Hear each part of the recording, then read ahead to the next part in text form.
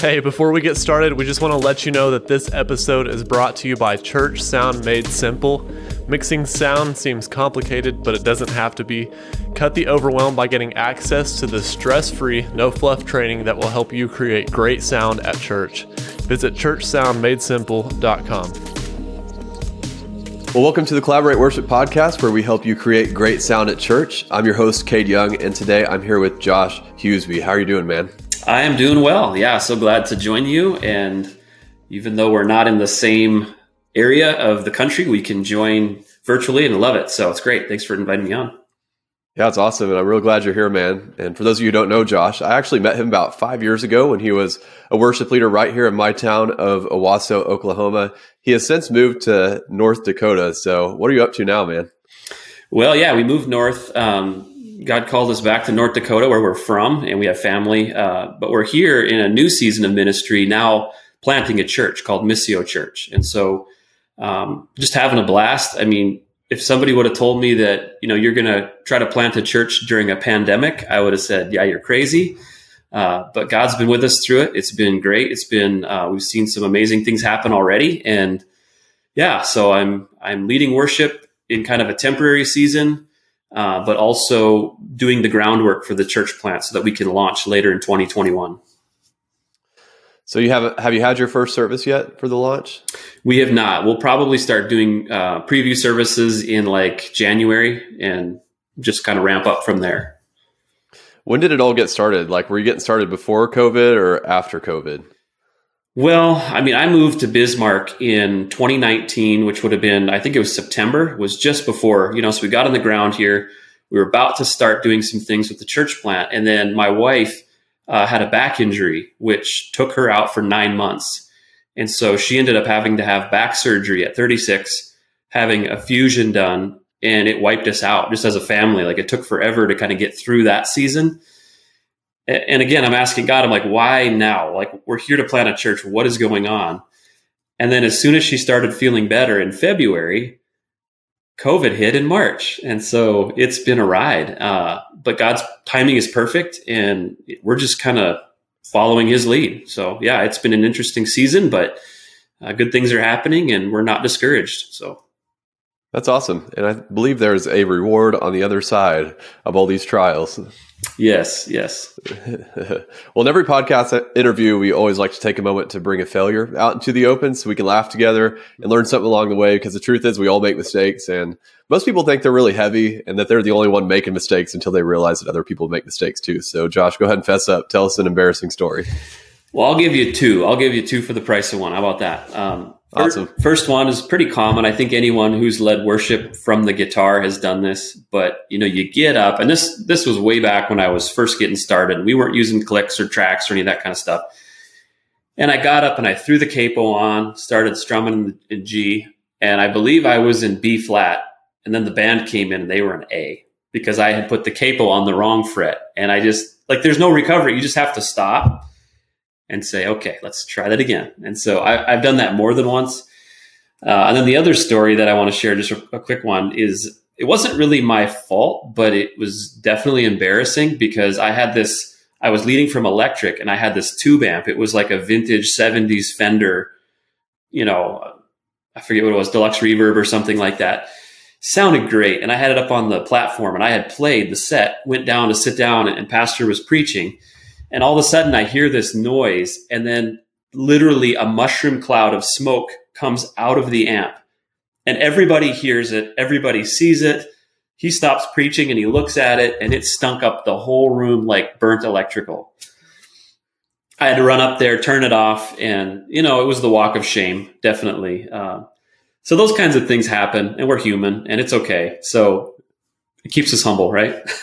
Yeah. So did the amp catch fire? It didn't. Luckily, it didn't catch fire. It just, the power caps just burned up. And then so I had to take it in and have it rewired. And, the guy went through it, the tech went through it and kind of rebuilt it. But yeah, it was not my happiest moment in church. Man, what are the chances of that happening during service? I don't know. That's crazy, man. Well, thanks for sharing those. But the topic of today's episode is congregational engagement during worship. And I'm sure every worship leader listening right now has at some point looked out at the congregation to just a bunch of blank stares. You know, they're supposed to be singing along and they ain't singing at all. And you know what? It's really not any fun at all. It kind of makes you wonder what you're doing wrong. So I'm going to ask you some questions on how we can keep this from happening. So sure. First of all, what do you think is the cause behind all the blank stares? Man, I think it's kind of a complex question because you've got a big group of people. And even if it's a small group, you've got a lot of different scenarios, right? I think there are probably some common ones, though, that we could address as worship leaders to try to hit the mass. Because obviously we don't know if someone's going through a personal crisis or something. But I think a lot of it goes back to just being a good host and remembering the role as worship leader. Like, why are we up there? You know, why are we up there in the first place? And the point is for us to point people to God. And so we want to host a gathering in an environment in a way that we help people do that. And we don't get caught up on like making it our personal platform or our, you know, whatever. We want people to look at us, hear us, how good we are. So I think when people, they kind of sniff that out. Like if you get up there and you're not really there to serve them, not really there to lead them so that they can connect with God, people aren't dumb. Like they sniff it out pretty quick. I've realized it. And it's like, so you can't fake your way through it. You just got to be there to serve. And I think that's probably one of the biggest ones is that when someone walks into your church and you get up there and you start doing the thing, you know, leading the music or whatever, they're going to evaluate pretty quickly. Is this something that I'm being invited into, or is this something I'm here to watch? Man, that's so true. And I think that like many times we don't even do it on purpose. Like when we just kind of get caught up in everything else that you have to do to lead worship. You know, you got to know how to play your instrument, memorize the lyrics, and keep the team all together and all of that stuff. And that can just kind of like overtake your thoughts and your mind. And so you end up performing and forgetting that you're there to serve people. Yeah. And it is a hard thing. Like it's not easy to lead worship. There's a lot of things that you're thinking about, but at the end of the day, you know, I catch myself all the time still after years of doing this full time. It's like, I got to serve the people. I got to remember it's about helping them connect with God. It's not just about nailing that break with the band or making sure that electric guitar part is there. And don't get me wrong, I'm all about like doing our best and you know, trying to dial it in so there's not a bunch of distractions. We're not a sloppy worship band, but man, there's that element of like, it's a bigger thing that we realize we're a part of, and that God is there. He wants to connect with people, and we can either facilitate that or we can get in the way of that, depending on how we portray, you know, ourselves from the platform. Yeah, good stuff. And I kind of have a theory that I want to just run by you and then get your honest thoughts on it. So it's like we rehearse as if the Holy Spirit wasn't going to be there to help us during the service. But then once we're in the service, we just rely on the Holy Spirit and we rest in everything that we've done. Like we're not thinking about that guitar part or any of that anymore. Like what you're thinking about during rehearsal, you don't think about during the service. How do you feel about that? Man, I think you hit the nail on the head, and it's a little bit convicting too, right? As worship leaders or worship teams, because do we believe that God wasn't there during rehearsal, like you said, and that he only shows up once the service starts? No, that's ridiculous. We would never say that.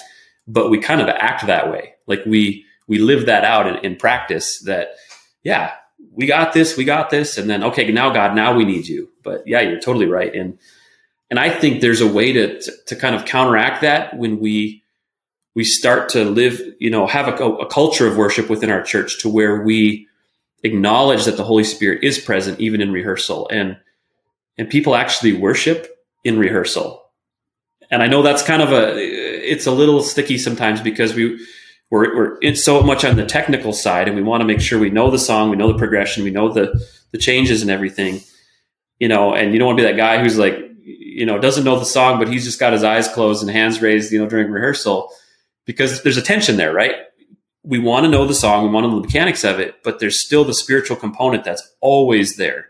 And I think that's where going home and practicing and knowing your parts helps you come to rehearsal and actually be able to worship at rehearsal, because you're not learning the song for the first time when you're gathering with people. You've done that at home in your bedroom or whatever. Man, that brings up a valid point because I'm always telling my team, it's like when you come to rehearsal, like you should already know your song. You should already know your lyrics. Like you should already have that stuff nailed down. Rehearsal is just about bringing all these pieces together and making sure that we're all cohesive and everything's working together. Very true. Very true.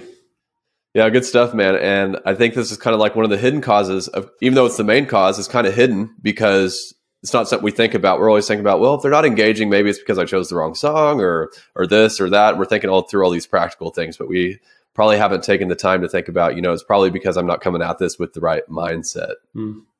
Yeah, I think that's where it starts. I mean, I do think there are other factors, like you said, with song choice. I mean, song choice does matter. And if you pick new songs every week that nobody's ever heard, like maybe the original stuff that you wrote, and that may be great songs, but if just from a practical standpoint, if no one's ever heard it, or it's from some obscure worship team that nobody knows about, it's pretty tough for them. Like they're in that constant like learning mode in the worship gathering. They're like, okay, I'm trying to jump in. I'm trying to learn this melody. I'm trying to read the words on the screen. And it becomes almost like new song fatigue, to where they might be worshiping at kind of a surface level because they're trying to join in with you, but you haven't given them a chance to really go deeper because it's something that they know and they don't have to think about so much, if that makes sense. Yeah, that's good. And I think it leads into my next question, because when we do a lot of new songs, it might make people feel isolated, especially like new people, because they're having to learn like all the songs that we're doing. So what's something that we can do to help people from feeling isolated during worship? Man, I got to share experience. I came to the church that I'm at now, the Sending Church. When I first came here, I wasn't leading worship. I was on staff as the church planner, right? And I came in and I didn't know any of the songs. And like, I'm a worship pastor. And I'm like, how is it that I don't know any of the songs they're doing?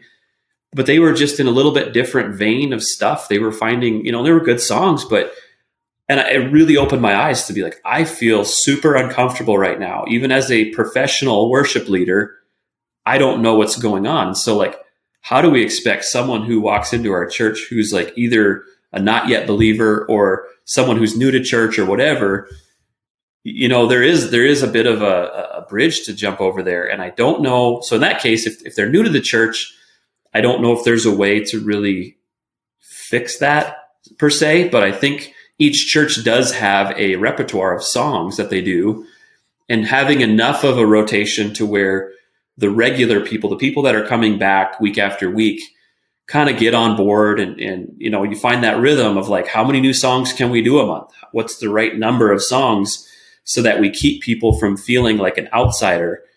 We want that balance between fresh and familiar, right? If you go too far one way or the other, if you go too far to the familiar side, well, now all of a sudden it's boring and everybody's just like, oh, this song again. But if we go to the fresh side, then everybody's like, new song fatigue, I'm out. I'm not going to sing. I don't know what this is. Yeah, and I feel like in modern worship, the new song fatigue issue is more of an issue than the getting too old.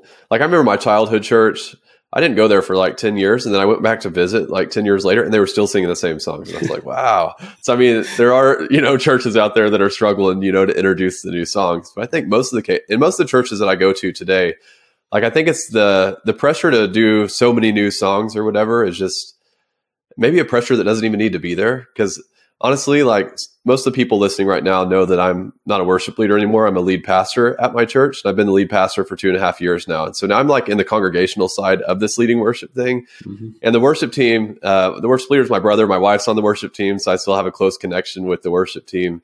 And they're always thinking, we've done that song too many times. And it's like, well, from the congregational side, like, I don't feel like it's worn out at all. Like you could actually do it more often. I kind of miss that song. Yeah. And I think that's a great point, that as from the platform, if you're up there leading, how many times have you played those songs, right? Like over and over in rehearsal, and you get to the point you've wore it out way before the congregation has. And so that goes back to serving the people. Am I willing to say and be objective and say, okay, I'm sick of, whatever this song is, Raise a Hallelujah or something, but the congregation is just getting it. So maybe we'll do it for a little while. And I think that's the connection between the worship pastor and the lead pastor. And you could have some great conversations about that, to say, or a few people that you trust that are in the congregation that will give you honest feedback and just say, hey, what do you think of this song? And if they say, man, don't ever play Good, Good Father again because it's dead to me, then maybe we should pay attention. But yeah, I think you're right that from the platform, the worship, the musicians get tired of songs way quicker than the average person who's just wanting to connect with the Lord. They're just wanting to like sing and enjoy the song, Yeah, and you talked about it earlier about how song selection does play a part in engagement. So you think the whole song fatigue thing maybe more times than not boils down to the fact that you're trying to push the wrong song for your congregation over and over and over and over? That's an interesting thought. Yeah. So it's not only that it's too many new songs, it could be the wrong song. And I'd say that, man, just as an exhortation to any worship leader out there, not every song is going to work for your people, for your congregation, and that's okay. And there have been songs that I've tried to like push, to my congregation because I loved it. It was like my favorite song, was my jam, and I got up there to lead it, and it just flopped. And it's like, okay, first time.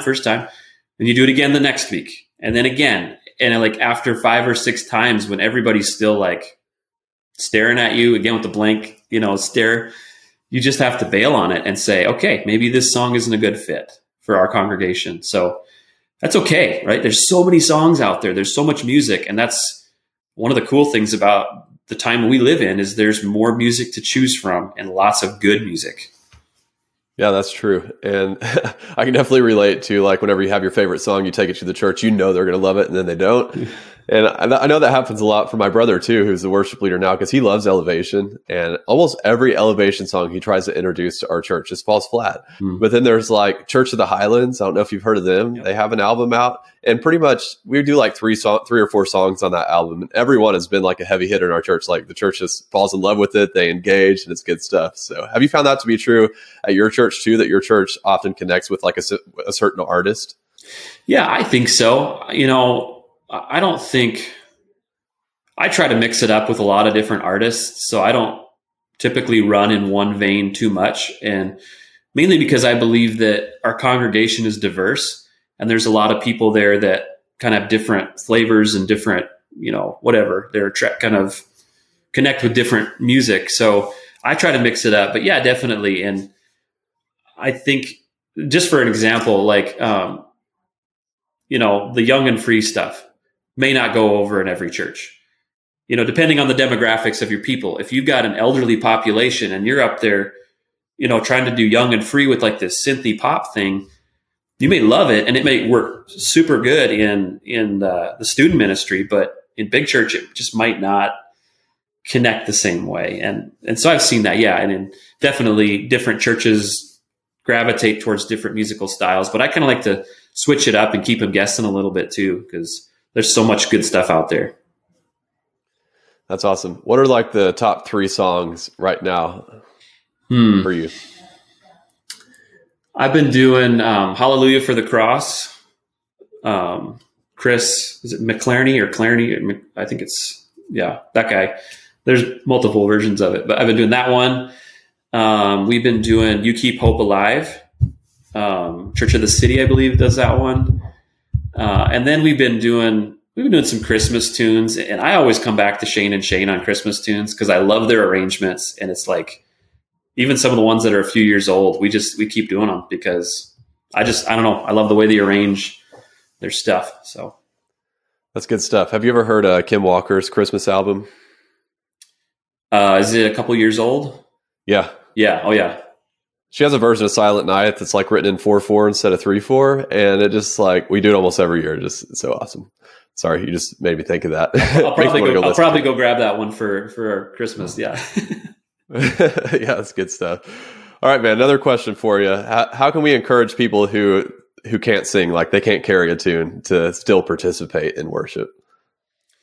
That is the age-old question, right? You got the plumber in the third row who just says, I don't do music. I don't sing. I don't know. Like for me, I've just tried to do teaching and come back to the Bible, because like the Psalms weren't written only to musicians, right? Like that whole book, like over and over, we're told to praise the Lord, to to use song. And the Bible says to make a joyful noise, not necessarily a joyful melody. Like, so even somebody who's tone deaf can praise God, because it isn't about how good can we make the congregation sound. I mean, yeah, we talk about the congregations like a choir and everybody's singing together, but it's not at the heart of it. Worship is about the individual worshiper's heart being open to God. And so, yeah, I feel like it's a bit of a discipleship thing to say, okay, sorry, bro, I understand that you don't want to worship, but you need to worship because it's essential to who God's made you to be. Like, we're made to give him glory. And one of the ways is through song.